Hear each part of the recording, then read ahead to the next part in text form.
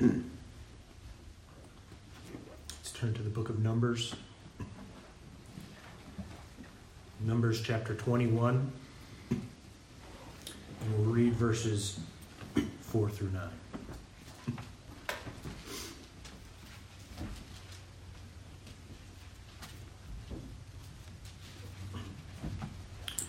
And they journeyed from Mount Or by the wayside to the Red Sea, to compass the land of Edom. And the soul of the people was much discouraged because of the way. And the people spake against God and against Moses. Wherefore have ye brought us up out of Egypt to die in the wilderness? For there is no bread, neither is there any water, and the soul loatheth this light bread. And the Lord sent fiery serpents among the people, rightfully so. And they bit the people, and much people of Israel died. Therefore the people came to Moses and said, We have sinned, for we have spoken against the Lord and against thee. Pray unto the Lord that he take away the serpents from us. And Moses prayed for the people. And the Lord said unto Moses, Make thee a fiery serpent, and set it upon a pole. And it shall come to pass that every one that is bitten, when it looketh upon it, shall live. And Moses made a serpent of brass, and put it upon a pole. And it came to pass that if a serpent had bitten any man, when he beheld the serpent of brass, he lived. When I came amongst the church about 13 years ago, I suppose I was pretty naive, because I thought this is just going to be perfect. Here I am. I'm going to be amongst the Lord's people, Christians. And I'm going to get to worship the Lord with good folks. Well, I soon found out that wasn't necessarily the full truth. Because God's people can be something sometimes, can't they? Yes. Well, look at these folks. Mm-hmm. Do you realize what just happened here, what we just read? These are the same people that saw the 10 plagues in Egypt. They had seen the miracles of God. And then God leads them out of Egypt. Why? Well, because they were complaining about being slaves. Remember that? Well, so they get what they want. They pray for it. God grants it to them. They're released from Egypt, and they get to the Red Sea. Well, that was an obstacle, wasn't it? And what do the Lord's people do again? They complain. Moses, have you led us out here to the wilderness to die? Because now we're stuck. Here's the Red Sea, and here comes the Egyptian army. So what does God do at that point? He parts the Red Sea. And what do? They pass through dry shod. Isn't that amazing? Yes, it is. Do you think that would have been enough for this group of people to completely praise and worship God with all their heart and with all their soul and with all their mind? Should have been. But it wasn't. Because as they start wandering the wilderness, what do they start to do? Well, they start to complain some more, don't they? Yes. Well, we're hungry. Have you brought us out here, Moses, to die of starvation? So what does God do? He addresses the issue, and he sends them bread from heaven. And they get to feed upon that. What another miracle that is. Yeah. And then what do here? This is where we pick up the story. They complain about that bread. It no longer satisfies them. Right. And they want something else. Aren't these people just terrible? And they're just like us. That's right. Because we get a new car, we pray for a new car, and we want that upgrade, and God allows us to get it and grants us a way, and finally we get that car, we start driving around it, and suddenly it's just not good enough anymore, is it? Right. Well, we need another one. We need the next best thing. And the same can be said for most likely all of our possessions. Well, we have it for a while, we want it, and then we want something better. Yeah. Is it any different for the ministry? And we've got a lot of ministers here. Ooh. Don't we all pray and beg God for more people? For the seats to be filled? I do. I do quite a bit. That's something I'd like to see. And I like to see it when it happens sometimes. But you know what I've noticed? I've noticed when we do have a bigger crowd at church, I go home and my head's spinning most of the time. When we have a small crowd, I go home quite relaxed. So here I am. I pray for more people, and then I complain when they give me a hard time.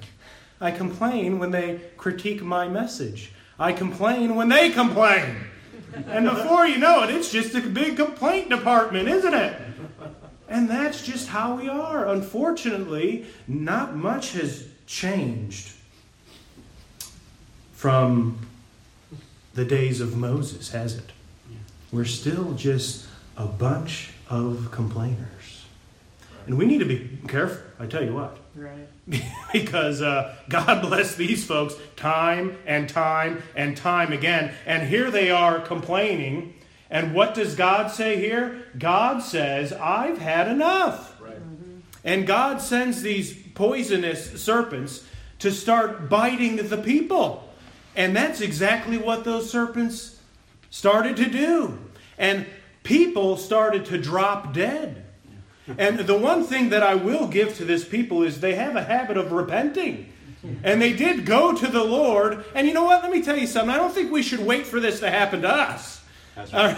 I don't think we should wait till the Lord punishes us in this manner in order for us to repent. Yeah. When we see and we're convicted that we're doing something wrong, let's repent right away, can we? Because I don't want the fiery serpents to come my way. But they got them. And they started to drop dead, and they repented. Moses went to the Lord in prayer, and he gives Moses some specific directions. He says, create a brazen serpent and put it on a pole. Well, if you think about a serpent, the only way to get a serpent to stick on a pole, you'd have to place it on something that's figured like a cross. Would you say that's would you say that's fair? Most of you know where I'm going after this. Brother Dolph already called it. He's already picked out my message and ruined it. So he makes this brazen serpent and he puts it on a cross. And he tells these folks that in order for you to be saved from the poisonous venom that is streaming through your veins, you have to stare up at this serpent that Moses is hanging out. And if you're obedient to those directions, your life will be spared. Can I ask you this question? If those that were bitten looked up at this brazen serpent, were they saved eternally? No. What did it save them from?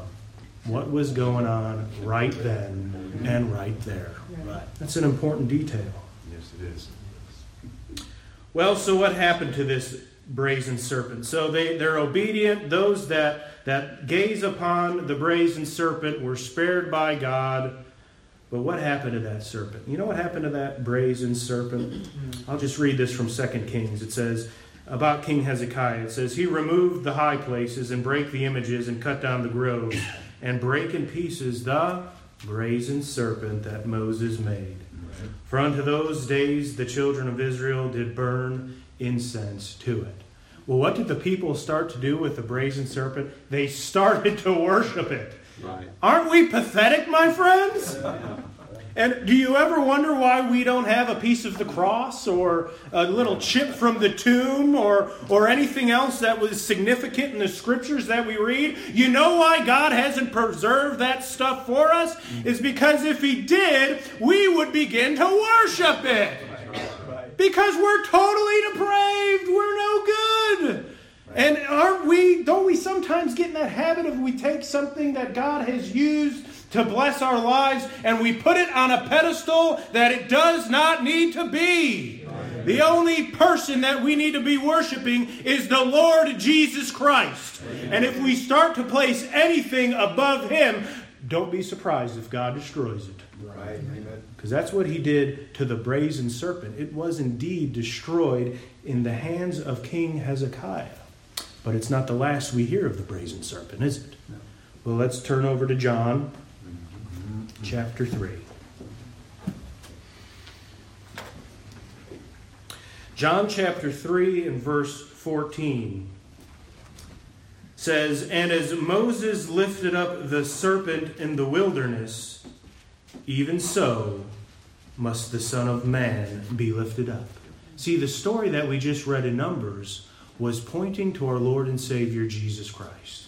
It says, "And as Moses lifted up the serpent in the wilderness, even so must the Son of Man be lifted up, that whosoever believeth in him should not perish, but have eternal life." This is not offering eternal life. Right. This is making a declaration that whosoever believeth, that means is believing in him, should not perish, but have eternal life. Don't you rejoice in that this evening? And Jesus Christ was crucified and slain so you and I might have eternal life. And if you believe it, you have a great benefit this evening. Because if you believe that, that means you know, you have an assurance that God has paid for your sins. Yeah. That Jesus Christ went to the cross and He knew exactly what He was doing, and we are saved. Yeah. And this thing, my friends, was done out in the open. This act was done out in the open so everyone could see. Hebrews 13:12 through 13 says, "Wherefore Jesus also, that He might sanctify the people, suffered without the gate. Let us go forth therefore unto Him, bearing His reproach." See, this sacrifice was not hidden in any way. This sacrifice was not like the sacrifice that the high priest used to do. It did not take place in a tabernacle, my friends. That's right. It did not take place in a temple that was built with the hands of men. Right. It did not even take place in the holy city of Jerusalem. It took place outside the gate. Right. It took place out in the open. It took place out in the center of God's creation for everyone to see. And my friends, we need to take ourselves to that place often. And we need to see it and believe it for ourselves. That we might be aware that we have eternal life and that we can rejoice in that truth. Amen.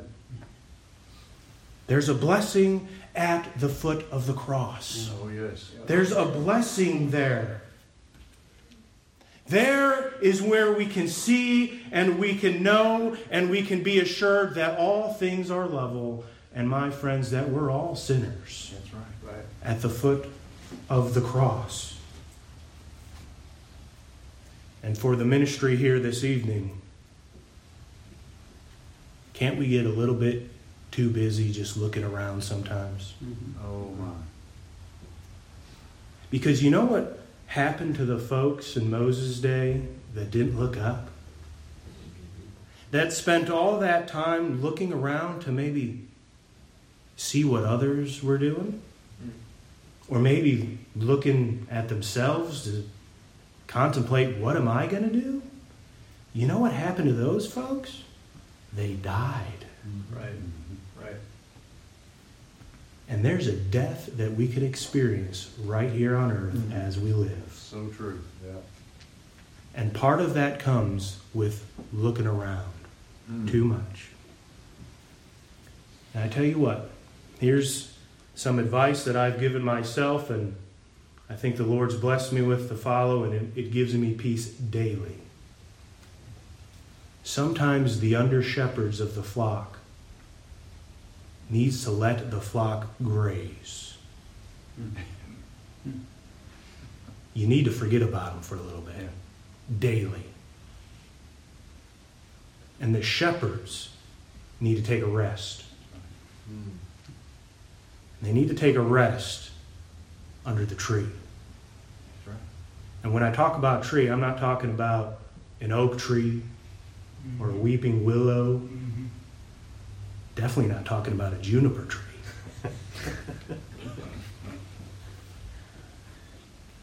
The tree that I'm talking about is the tree in which Jesus Christ hung. And my friends, that's where we need to go on a daily basis. Amen. We need to go to the foot of the cross. And we need to stop looking around and we need to look up. That's right. We need to look up at our Lord and Savior Jesus Christ. And I want you to see Him this evening. Look up. Don't see me this evening. Don't see me.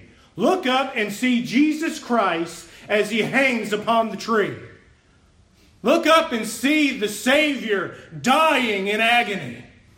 Look up and see His hands pierced and His feet pierced. Look up at Him as He gasps for air. Look up at the precious Jesus who was walking the earth and it was just so good in every single way. And look up and see what man has done to Him. Look up and see the lashes that He took as He was whipped, as He was beaten, as He was tortured. Look up at Him, my friends, and see the holy, spotless, sinless Lamb of God as He hangs upon the cross for you and me. It's time, my friends, and we need to do that every single day. Stop looking at each other, and please stop looking at yourselves. And look up at the cross, because if we focus on the one that you've been preaching to for 10 years, and they still don't know the doctrine, and we just concentrate, won't we get depressed if that's all we think about? Or the brother or sister that just can't get his finances in order. And you told them how to do it, you gave them advice, and they just won't do it. Or the deacon who doesn't carry his weight. Or how about just all the sins in the congregation together? Or how about your own sins? Talk about burnout. You just think about your own sins all the time. You'll burn out pretty quick. I tell you what, my friends, we need to get our minds off that daily and look up at that cross. Yeah. We need to open up our eyes and see what He did for us. We need to open up our ears as we take our rest and sit there and look up at Jesus Christ as He shouts out, "Forgive them, Father, for they know not what they do." Yeah. Let me ask you something. Do you think that's the only prayer that God didn't answer from Jesus? Because I've heard that false teaching. You know that's not true, right? He answered that prayer. And the very people that were killing the Savior, crucifying the Savior, Jesus Christ prays, "Lord, please forgive them." Right. You know what that tells me? That when I get done preaching a sermon and the critics come out and they're chirping at me, you know what? I can forgive them. Mm-hmm.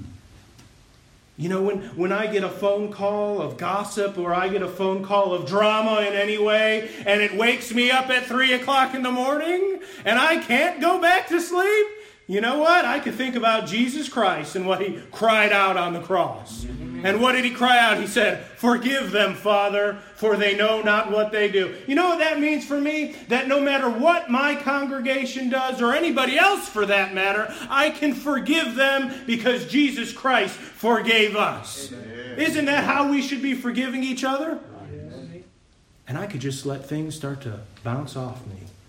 Brother Glenn says you need to be like Teflon if you're going to be in the ministry. You got to let things just bounce right off. And that's right. And that's what we hear at the cross. "Father, forgive them, for they know not what they do." Do you hear the Savior say that? You need to take some time. We need to take some time and hear those wonderful things that He said from the cross. How about as He turns to that no good, rotten thief, that sinner? He's just so bad. And what does He say? "Today thou shalt be with me in paradise." Oh, yes. Isn't that a wonderful thought? Isn't it a wonderful thought that to be absent from the body is to be present with the Lord? And that's what we're headed for. That's what the thief on the cross received. Jesus didn't say, well, you've got to go through something called purgatory first, or you got to be in limbo for a little while. Some other things have to happen. No. The moment we take our last breath, we take our next with Jesus Christ. Praise the Lord for that. That today thou shalt be with me in paradise. Oh, that's a good, solid biblical truth. I'll rest in that. That's something to rest in, my friends. When things get hard, when we start to get depressed and discouraged, we can know that the Lord is in control. The Lord's in control. How about as he cries out from the cross, my God, why hast thou forsaken me? Just think about those words for a little while. Does it ever baffle you that Jesus Christ was forsaken so you and I would not be? Praise the Lord for that. Amen. Praise the Lord that he was forsaken, that the Lord, the Father, turned his back on him and he poured out the wrath for all the sin that you and I have committed and all of the sin that the entire elect family of God had committed. And Jesus cries out, my God, why hast thou forsaken? What a dramatic moment. Have we forgotten it? Have we forgotten what Jesus Christ has done? I'll tell you, every time when we get caught up in ourselves and in others, for a little while there, we have forgotten what Christ has done. Don't forget, my friends. Don't forget. Always remember what happened that day on the cross. Look up and open up your eyes and open up your ears and hear the Savior. Hear the Savior shout. Hear him shout. Hear him cry aloud. Hear him cry aloud with his last strength, with his last amount of energy when he's hanging there on the cross, struggling for breath, and he shouts out, "It is finished," and it is finished. Amen.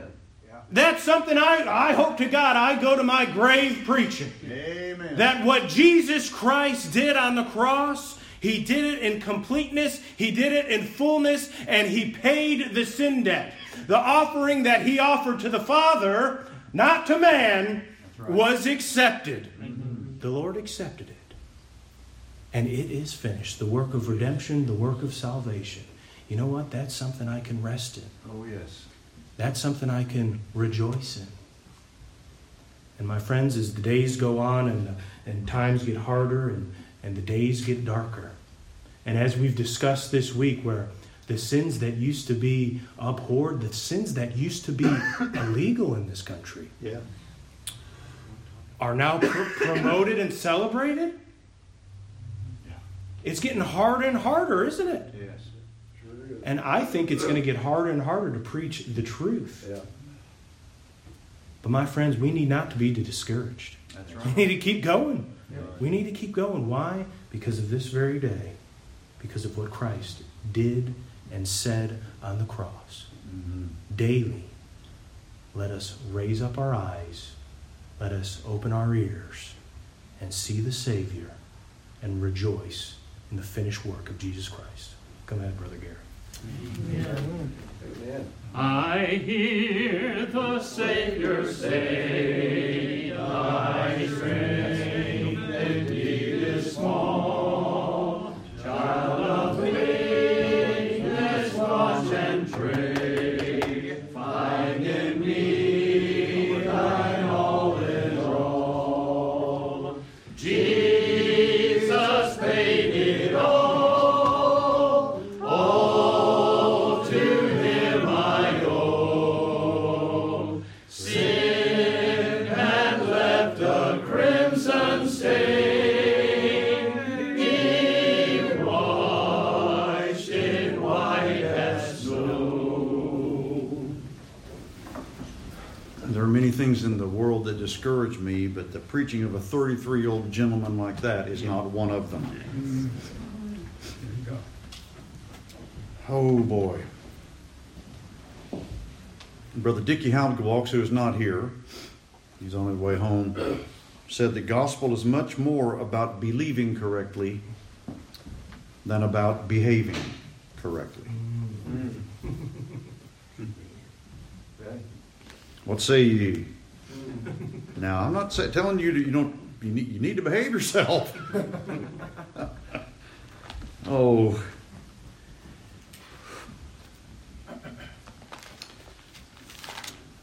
My subject tonight is the cosmic Christ. I read to you from 1 Kings chapter 8. At the dedication of the temple. And if you want to read an amazing chapter, read 1 Kings chapter 8 at the dedication of the temple. It's mind-boggling. Of course, the building of the temple is mind-boggling. The word cosmic means of or belonging to the universe or cosmos. Vast or huge.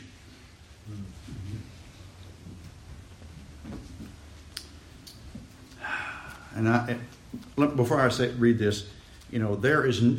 I'm going to just go out on a limb here and say, now I've studied. This is not bragging, but I've studied lots of things in my life. My undergraduate degree was math, physics, physical science. I've studied all that. My graduate work was in English and literature and all that, history and all that. And may I just tell you, there is nothing more challenging, more interesting, more endlessly delighting than the study of theology. Mm-hmm. It is a challenge. Yeah. I insist that theology is a science. I think theology, true theology, Bible theology, some of which we have just heard, will give you a unified view of all other academic pursuits put together in one whole. Right. I believe this with all my heart. Amen. Science, history, you name it. Genetics.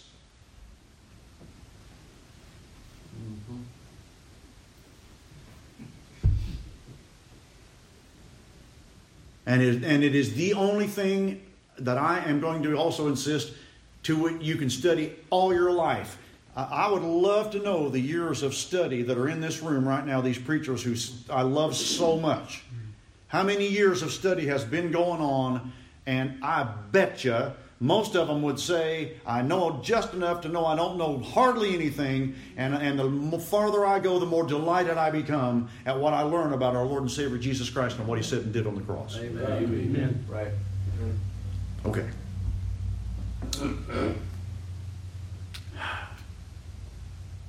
But will God, this is what Solomon said at the dedication of the temple. 1 Kings 8:27. But will God indeed dwell on the earth? Behold, the heaven and heaven of heavens cannot contain thee. Yeah.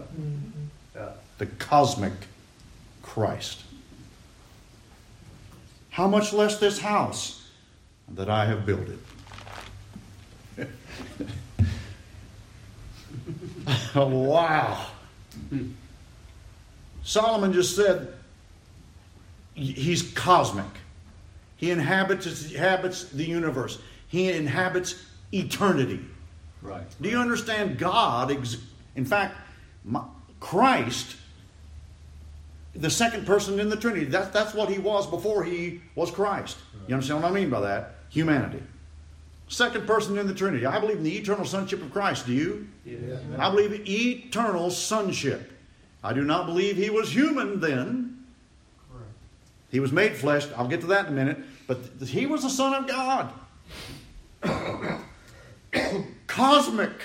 Yeah. For crying out loud, He created the cosmos. Yes. Isn't that great? Do you believe that? Yes. Now I ask you, could He dwell on earth?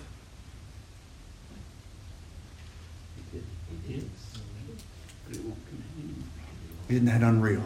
That's God. He dwelt on earth. Okay. The cosmic Christ. The eternal Son. I mean, it's just amazing. Okay. All right. I don't want you to forget what Ray preached to you. You see, the Bible is so fascinating. And you have, and let me just also say, if you're going to study theology, you're going to have to, pardon me, and we've been fed plumb to death. Plumb to death. You're going to have to accept some things. Are you listening? Yes. You're going to have to accept some things as true that your mind cannot fully comprehend. Right. Amen. Right. That's what's wrong with little old silly Thomas Jefferson. Now, let me pause to say, I'm very thankful we had Thomas Jefferson to formulate the Declaration of Independence and have something to do with the founding of this country. But he was a theological nincompoop. Well, because he did not believe anything that he could not rationalize with his scientific mind. Well, how are you going to ever grasp a God that the cosmos cannot contain? Amen. That's right. How are you going to grasp a God with no beginning? I love that. Amen. This is the God of the Bible. Amen. He was not created. He had no beginning. From everlasting to everlasting, thou art God. Amen. Oh man, isn't that great? It is. I am the Lord, I change not. Yep. Right. Therefore, you rebellious sons of Jacob are not consumed, and that's the only thing saving your hide. Isn't that great? Amen.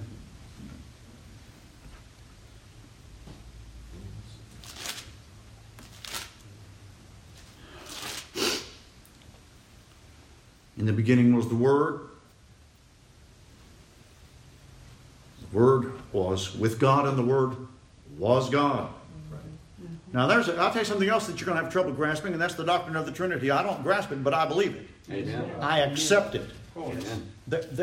Listen, there are certain things in the Bible that the Bible uses the term mystery, which means it's something that we grasp and apprehend, but we cannot fully comprehend because we are finite and God is not. Amen. Just all the rest of that. Do you know you believe lots of things you do not understand? Yes. Oh, yeah. Yes. That's right. True. I'll give you one. I believe Becky loves me. I do not understand it.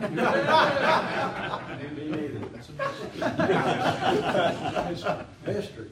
That's a big mystery. I'll give you another one. Speaking of science, I know it is so of a truth that if you have two masses separated in space by a distance, there is a gravitational attraction between those two masses, and we can even calculate it. Nobody, though, can explain why that happens. Right. What? Hear me? Right. You know that electricity works and you don't know how it works. That's right. Right. That's exactly right.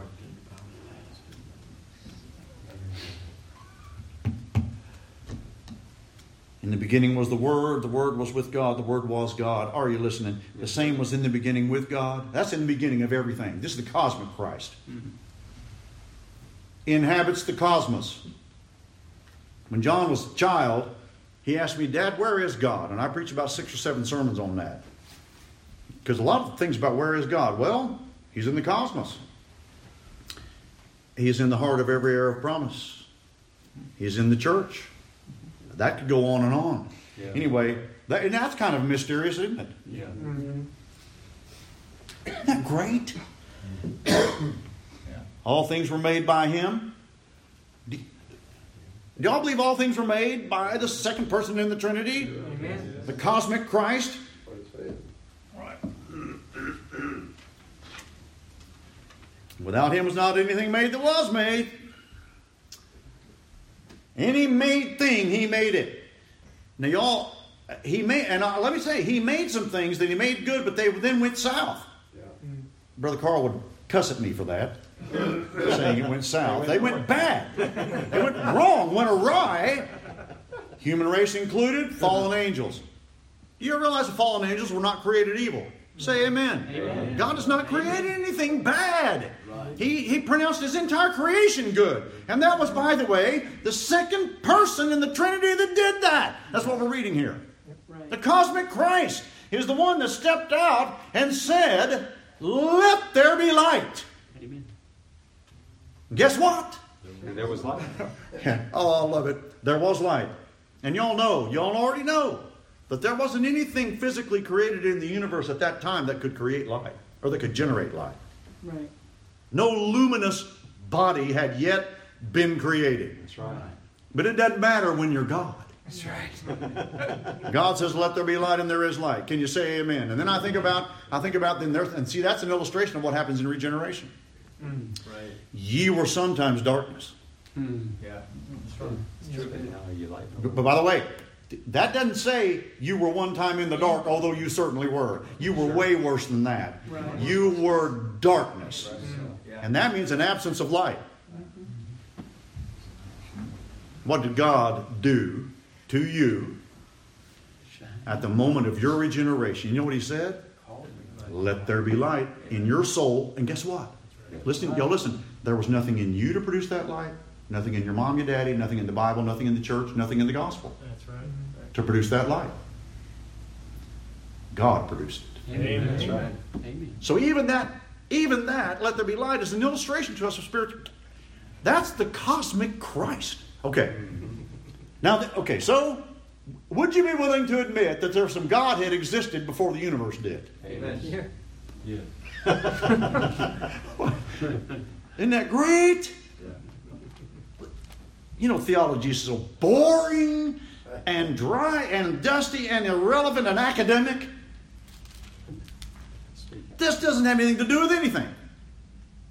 It has everything to do. This is what you think about this, and you won't give a rip what is on Facebook. That's rude right there. That's just mean. This is better than what's on Facebook. Amen.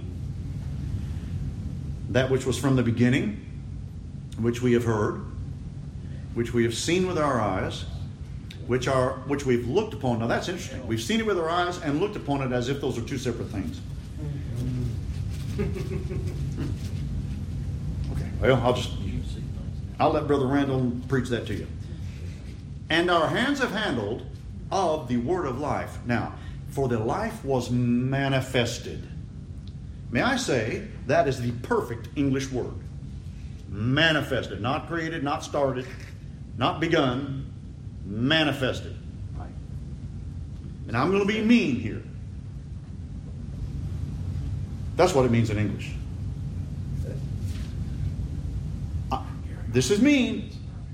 I don't think there's a Greek lexicon on earth that will improve on the word manifested. And that's just mean, isn't it? In other words, y'all, I believe with all that in me is, this is the Word of God. Amen. In English. Right. You're not going to hear me say, "Oh, it's the best we got." I've got to get off that. Okay. This is the cosmic Christ. The life was manifested. We've seen it, etc., etc. And then, in one place he says, full of grace and truth. In him dwelled all the fullness of the Godhead bodily. Can y'all comprehend that? What's the answer to Solomon's question? Will God dwell on the earth? He meant in the tabernacle. I'm telling you, God dwelt on earth in the person of our Lord and Savior Jesus Christ. Amen. I want you to see it. The cosmic Christ.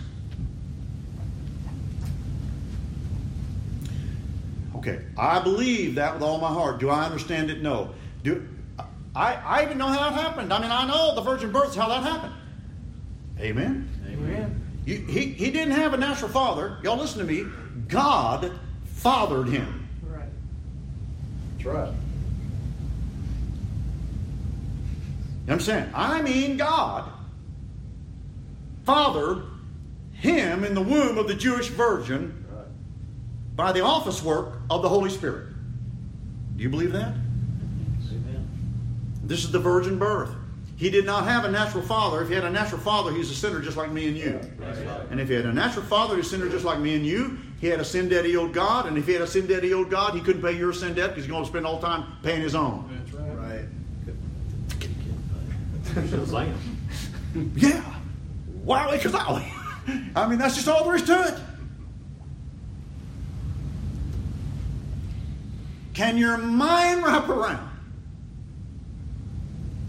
Let's just say Christ weighed 8 pounds 4 ounces when he was born. I have a brand new grandson, and that's what he weighed when he was born. Jacob is his name.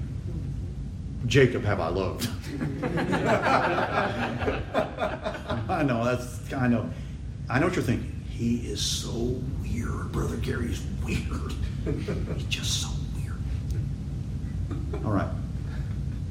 Let's say Christ weighed 8 pounds 4 ounces. Y'all do realize he was a babe born in a manger? Right. Do you understand?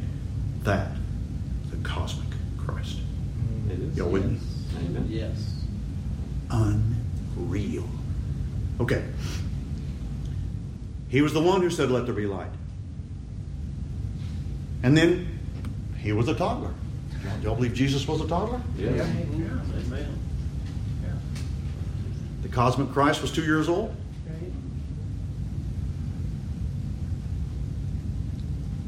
Theology's so boring, dull, uninteresting.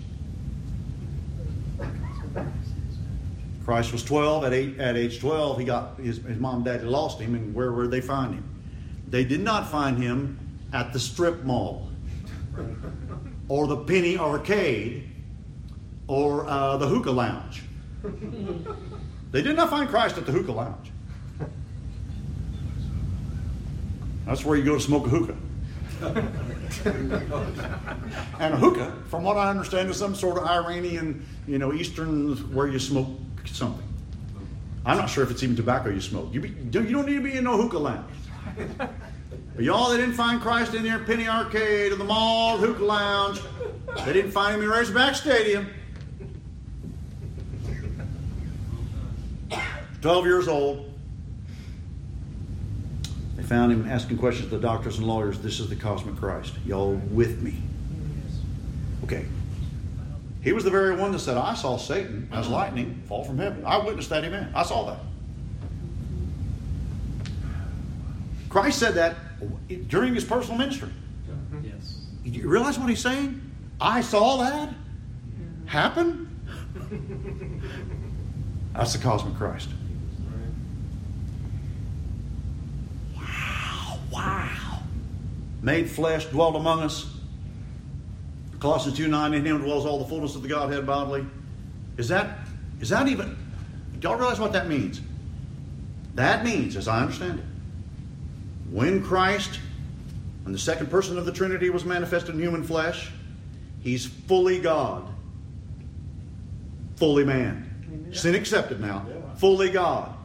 Now here all these hotshot theologians won't tell me that he emptied himself. Well, there in Philippians, he emptied himself. Now wait a minute.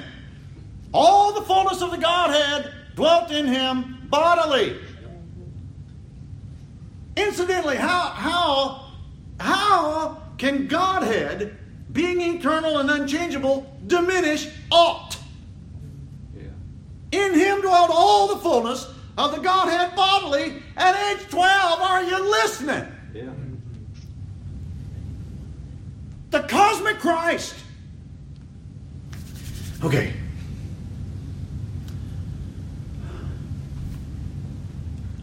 I do not claim to even come close to understanding what I'm telling you, but I believe it with all of my heart because it's in God's Word. That's right. Now, y'all listen.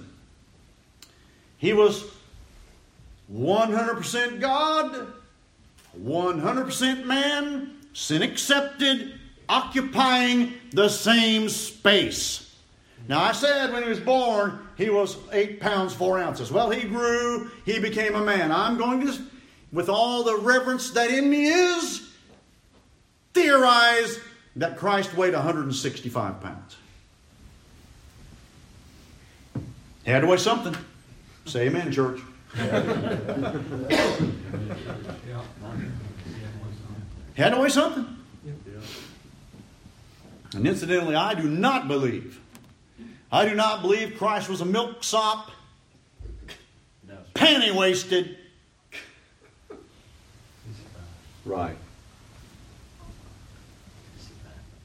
limp-wristed individual. He was a man. I think he was a man's man. Yeah. I think he was more a man. I think if you want to be like, I used to tell my students all the time, I would say, look, you young men, and you know, I made my students, I freaked them out. They thought I was weird too. You think I'm weird? You ought to have been one of my students. Because I would tell a room full of hairy-legged 10th grader men, I love you. I'm here because I love you. And they didn't know how to take that. And when I got to know them further and further, I'd say, if you want to be a real man, you want to be a real man? How many of you want to be a man? You want to be a real man? The worst thing you can do is try to be like Prince or Hulk Hogan. You try to be like Christ. Amen. You want to be a man, you be like Christ. Amen. Right. Amen. Right. He was a man's man. He was not a wimp. That's right. He was strong. He had guts. Yes. That's right. Amen.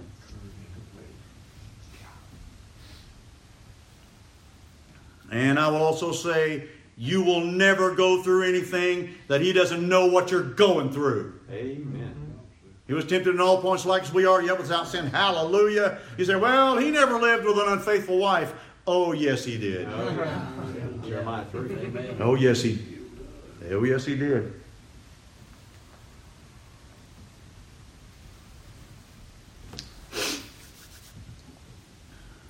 Is it possible that olive complected, 165-pound, bearded Right. Jew, Yes. dark hair, that lived in Palestine 2,000 years ago, born in Bethlehem, raised Jesus the Nazarene, is it possible that he was the cosmic Christ? Yeah. Amen. Absolutely. He was. Inhabiting that same space. It's crazy. Are you kidding? Look, the universe can't contain him. Solomon's temple can't contain him. And he was contained in 165 pounds of flesh 2,000 years ago in the land of Palestine. Amazing. He was either that, or he was the most outrageous fraud that has ever lived. The worst con man, the maddest of the Mad Hatters. No middle ground. Oh, I believe this with all my heart. Can you say amen? Amen. And I'm going to insist tonight that we are going to have to understand this dual nature of Christ. This is the dual nature of Christ I'm talking about. Y'all with me? Godhead and perfect humanity occupying the same space. And incidentally, don't you find it kind of mildly interesting? Boy, isn't theology boring and dull and uninteresting? I don't know about you, this fascinates me all to pieces. Do you not find it interesting that Christ had a dual nature and the born-again child of God has a dual nature? Now, they're not exactly the same, I understand, but you've got a problem. You're born-again child of God, you got a problem. Did you know a born-again child of God, and especially one that knows something about what he is about the most conflicted individual you have ever heard of. Amen. Conflicted.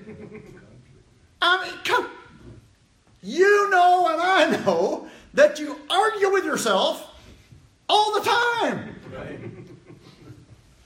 Don't you? Yeah. Because there's part of you that wants to do what's right. That's your inner man that God gave you in regeneration. The inner man, created in righteousness and true holiness. It's in the image of God, glorified, ready to go. Did you know that new creature that God gave you, the moment He gave it to you, it was ready to go to heaven. It doesn't have to be improved or something else done to it. You don't have to hear a bunch of gospel and progressively get better and better for that new creature to be ready to go home to be with God. Say amen, church. Isn't that great? Now, do we need to get better? Yes. Should we? Yes. Should we work hard at it? Yes. But I want you to see tonight that we should work hard at believing Bible truth. Yes. I'm going to tell you, I don't think anything, Brother Ray's so right. Let's look up at the cross. I don't believe anything will deliver your mind from turmoil like believing the truth of our Lord and Savior Jesus Christ, the cosmic Christ. Nothing will free your mind from stress and worry and heartache and mental anguish like, and not only believing this, but believing that you are included. Yeah. Paul said He loved me, gave Himself for me. Can you say that about yourself tonight? Oh, you say, well, I can't. Well, I'm fixing to nail you high to the barn door.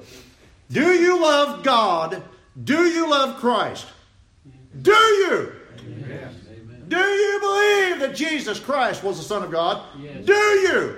Yes. If you do, I have the authority of God's Word to tell you you are a child of God. Not because of what you've done. In spite of what you've done, God has done something to you. And for you, you've got the evidence. Now, should we get swelled up? God forbid. But the older I get, the more important I believe it is. Well, here's what John said about it. These things have I written of you to believe in the name of the Son of God, that you may know that you have an eternal life, that you may believe in the name of the Son of God. That sounds like double talk. You need to, I am absolutely convinced that you need to know you're a child of God. In other words, here's what I'm telling you. I've got some characteristics, DNA traits. You know, I've got some bad personality traits. Amen. I knew Shannon was going to say amen to that. Here, Daryl You won. set them up, but I'll knock them down. I hear you. I've got bad personality traits. I've even got physical characteristics. Are you listening? That let me know I am the son of Richard Harvey. Mm-hmm. If you have these inner characteristics, the fruit of the Spirit, you have a right to know that you are a child of the living God. Mm-hmm. That's all there is to it. Not because of what you've done, but because of what He's done. Amen. And I think you need to know that.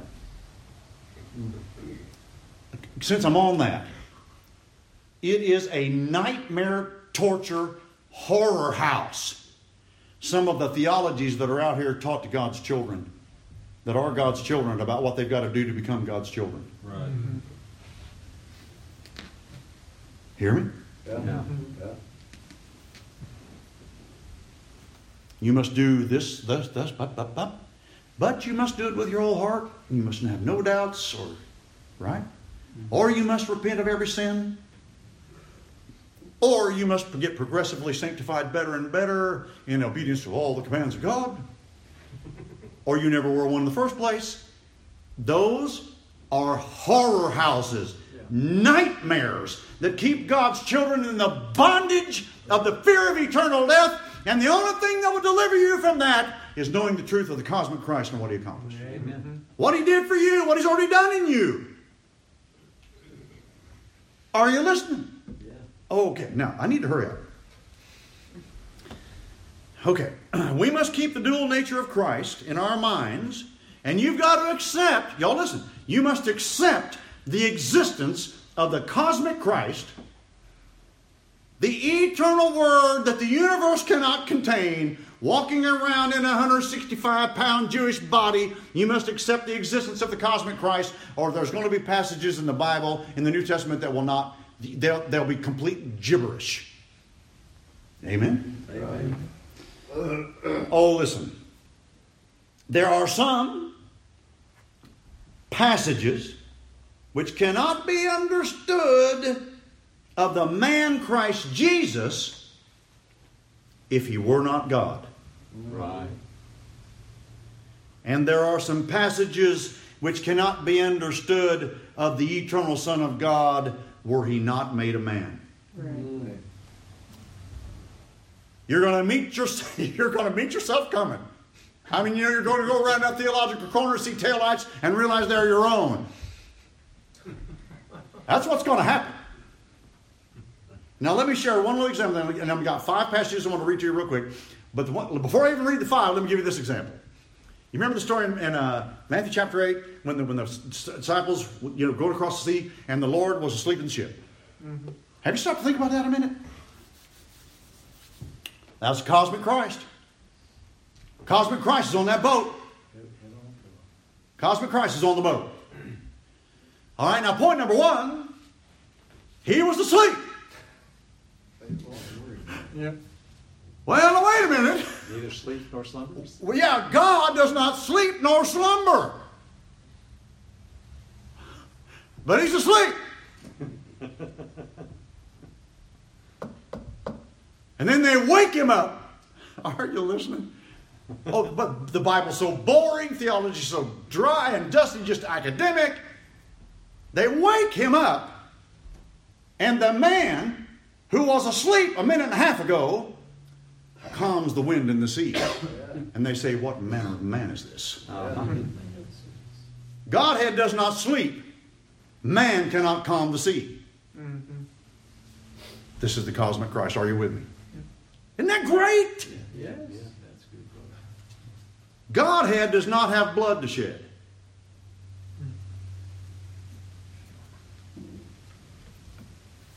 Say amen, church. Godhead cannot die. No way. No way. There can be no schism in the triune Godhead. Right. Ever. Right. Never has been. Never will be. Never will be. The triune Godhead is eternal, unchanging. There can be no schism in the Godhead. They are all 3 persons of the Godhead are on the same page all the time. Yes. Right. Now, Becky and I are not on the same page about the thermostat. I've got a little skinny woman and she's cold all the time. And I'm about to suffocate.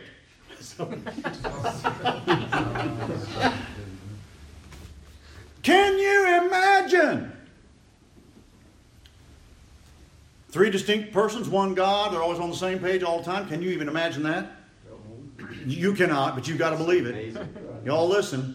There never has been, never will be any schism in the Godhead. That's right. Y'all listen to me. Listen to me. Even when, I'm going to get to these verses in a minute. Even when Christ was on the cross and the man was shedding blood for the redemption of His people. And the man was made to be sin for us. Are you listening? And the man bore the wrath of God. The Father and the Son and the Holy Spirit were humming along in perfect unison the whole time, observing what was going on to the Son of Man and in total approval.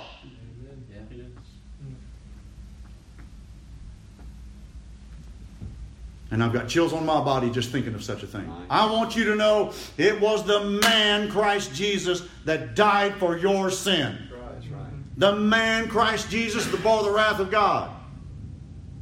The cosmic Christ. That blows my mind. Okay, all right. So Christ was asleep. Godhead doesn't sleep. And then He woke up and calmed the sea, and man can't do that. Okay. Now I've got 5 passages I want to read here. And that clock is too far back there. I kind of can read it. Oh, I'm teasing. I can read it. I can read it, I promise. All right.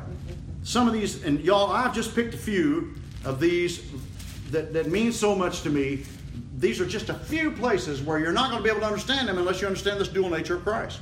The cosmic Christ. Altogether God, altogether man. I mean, it's crazy, isn't it? Boy, do I believe it. Okay, John, and they're all in the book of John. I've chosen them all from the book of John. John chapter 1, this is crazy good. John chapter 1, verse 15. As you turn to John chapter 1, verse 15, you know that yabba-dabba-doo.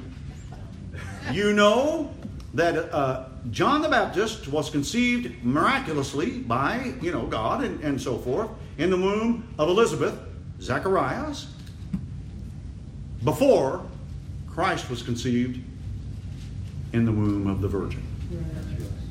About 6 months, right? Isn't that right? Time chronology. What it said.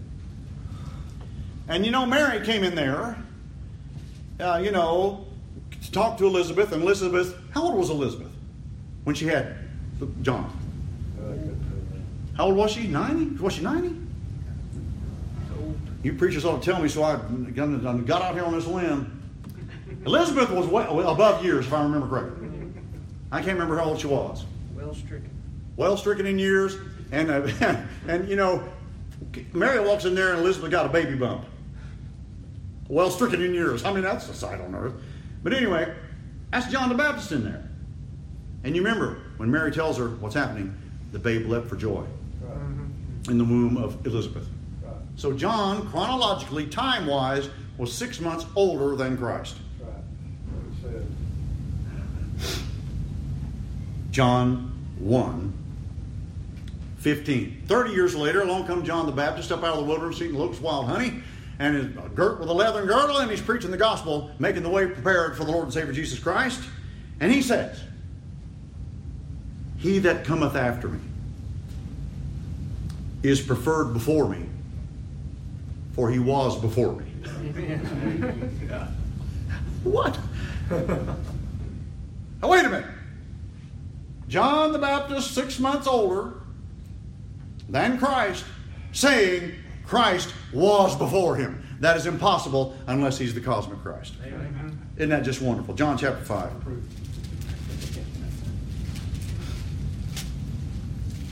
Oh, see, that's pretty, don't you think?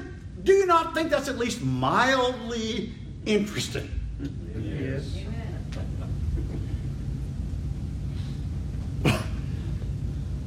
I mean, Amazing. it's quite amazing. That's why the Bible's so cool, man. It is cool. All right, John chapter 5, the Lord's talking to some people. And the Lord had a lot of trouble with traditionalists. People that wanted to hold to what they've been taught by mom and daddy and by their fathers. Did you know all of us should honor our fathers and mothers? But they can be wrong. Say amen, church. Okay. Well, the bunch of these people that Christ taught, they were always going around talking about they were Moses' disciples. We are Moses' disciples. We're Moses' disciples. John chapter 5, verse 45. Do not think, Christ talking to some of these people. John 5:45. Do not think that I will accuse you to the Father. There is one that accuseth you, even Moses, in whom ye trust. For had ye believed Moses, you would have believed me, for he wrote of me. Yeah. What? Look, if Jesus of Nazareth was, as Thomas Jefferson believed, just Jesus of Nazareth, but was not the eternal Son of God, that statement is madness for Jesus to say, Moses wrote of me. That's right. Gary Harvey is not going to tell you, hey, guess what? Moses wrote about me. I'm not going to tell you that.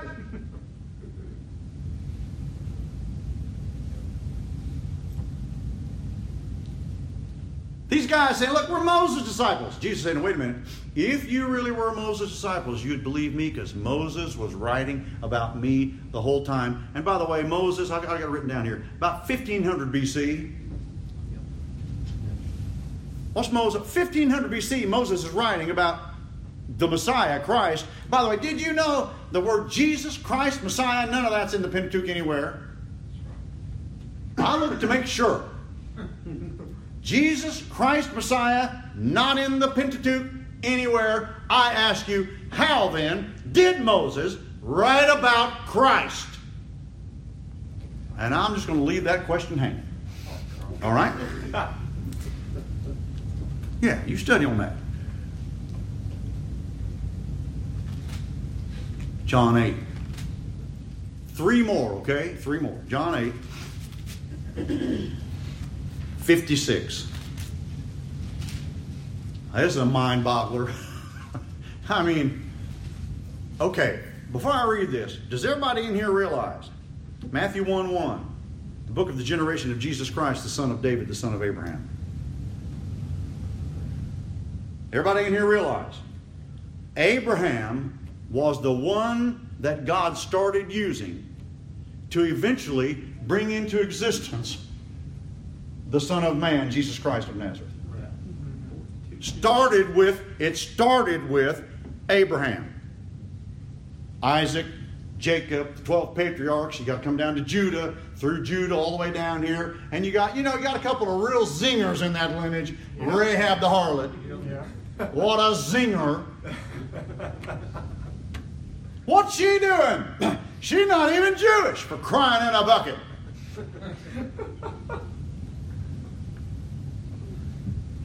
Incidentally, did you know Rahab the harlot became a member, and her whole family became members of the Old Testament church? I'll just let that soak in. And I've got a right to call it a church because that's what Stephen called it before he was martyred. The church in the wilderness. And she became a member of it, her whole family, and she was a harlot. And do you realize she found a good godly husband in there too? Remember his name? Salmon. And their baby boy, y'all remember his name? Boaz. That's right. And so Rahab the harlot was, if I'm not mistaken, the great-great-grandmother of King David himself. And also you got Ruth in there somewhere. Right. She's a Moabitess. Boaz. All right, you got all this. Okay, so all this lineage coming down here. It's through Abraham that eventually he's the seed. Christ was the seed of David, the seed of Abraham. Abraham, David, right on down till you get to Mary and Christ born in Bethlehem, Judea. It started with Abraham. Are you with me? Yep. You know, theology is so irrelevant, so boring, uninteresting. John chapter 8. Christ talking to some of the Jews. Your father Abraham rejoiced to see my day. Are you kidding? And he saw it and was glad. Then said the Jews unto him, You're mad as a hatter. Thou art not yet 50 years old, and hast thou seen Abraham? Jesus said to them, Verily, verily, I say unto you, before Abraham was, I am. And he uses the I am on purpose. Because that's the very name that he had when he met Moses in the burning bush. Right. Before Abraham was, I am. And Abraham was the one through whom Christ eventually became human. Just let that soak in. This is the cosmic Christ. All God, all man. Are you with me? Okay, John chapter 10. 2 more. I and my Father are one. Wait a minute. 165-pound olive-complected Jew wearing sandals, getting tired, needing a bath. No disrespect to Christ. You know, needing food, getting tired, sleeping. Right? After the temptation, remember the angels ministered to him. He was so weakened, in such a weak condition, they had to minister to him. By the way, what were angels ministering to? Divinity or humanity? Work. Humanity. Godhead doesn't get tired. That's right. That's ridiculous. Yeah. Amen. Did you know this being, this cosmic Christ, created the universe in 6 days? He created it with his thought. I ask you, how much energy did it take to create a universe? A lot. And may I love, well, nobody knows exactly. Who knows how? I don't know. But it took a lot. And do you understand that after Christ created the whole universe, expending that much energy, he had just as much energy as he started with. Yeah. Yep. Yeah. This is Godhead. Isn't that great? I and my Father are one. It's absurd, ridiculous for a man to say, I and my Father are one, unless he is the cosmic Christ. Y'all listen to me. You cannot really say, I and my Father are one like that. You listening? That which is in you is born of God, but it is not Godhead. Right. It had a beginning. Y'all with me? Yeah. That's right. And finally, John 16. You're an amazing audience. I tell you right now, I probably wouldn't put up with me preaching if I was you. Anyway. All right, Jesus Christ is here talking about, and I think he gets started actually in John 14, talking about sending the Comforter, right? Going to send the Comforter, the Holy Spirit. Don't forget now, God the Father, God the Son, and God the Holy Spirit agree on everything. There's no schism. Never, never, never. Never has been, never will be. Jesus is going to send the Comforter. He's talking about sending the Comforter. If I depart, I'll send the Comforter. I've got to leave you. In fact, that's pretty interesting doctrine when you think about why Christ is saying, I've got to leave you so that I can send the Comforter. And he even says, concerning the Comforter, I will come to you. And he means in the person of the Comforter. Right. I'm going to come for the Comforter. The Comforter's going to come in my place, in my room instead, whatever you want to call it. And I've got to leave here so the Comforter can come. You want to know one reason why, in my opinion? Jesus Christ, since now he is mortal, when I say mortal, I mean he's human, his body can only occupy one space. That's right. Now he's going to send the Comforter. The Comforter can be everywhere. That's what's so glorious. The Holy Spirit, God, Comforter, can be here with Boiling Springs at the same time it is with the church, any other church around. Yes. Isn't that wild? Amen. Okay. All right. He's going to send the Comforter. The Comforter is going to lead you into all truth, right? The full manifestation of that day of Pentecost. Everybody understand, right? Okay. Here's what Christ says about him. John 16, 13. Howbeit, when he, the Spirit of truth, is come, he will guide you into all truth, for he shall not speak of himself. I wonder about these spirits that all they do is talk about the Spirit. They don't ever talk about Christ. It's just the Spirit, the Spirit, the Spirit, the Spirit. They don't ever talk about Christ. I wonder. For he shall not speak of himself. For whatsoever he shall hear, that he shall speak, and he will show you things to come. Listen, Christ says, concerning the Spirit, he, the Spirit, shall glorify me. Right. He could only say that if he was the cosmic Christ. Mm-hmm. Will God dwell on the earth? What say ye? Amen. The heaven of heavens could not contain him. But that 165-pound body did. I thank you for your great attention. This is the cosmic Christ.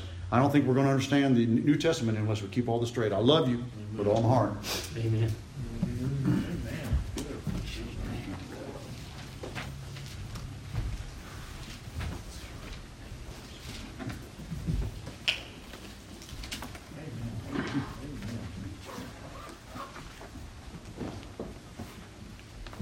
Well, think you of Christ. Whose son is he? The answer? He said, the son of David. That's right. That was right. That's a good answer. That is a good answer. It wasn't the whole answer. That's right. How then does David in spirit call him Lord, saying, the Lord said unto my Lord, sit thou on my right hand until I make thine enemies thy footstool. If David then call him Lord, how is he his son? Mm-hmm.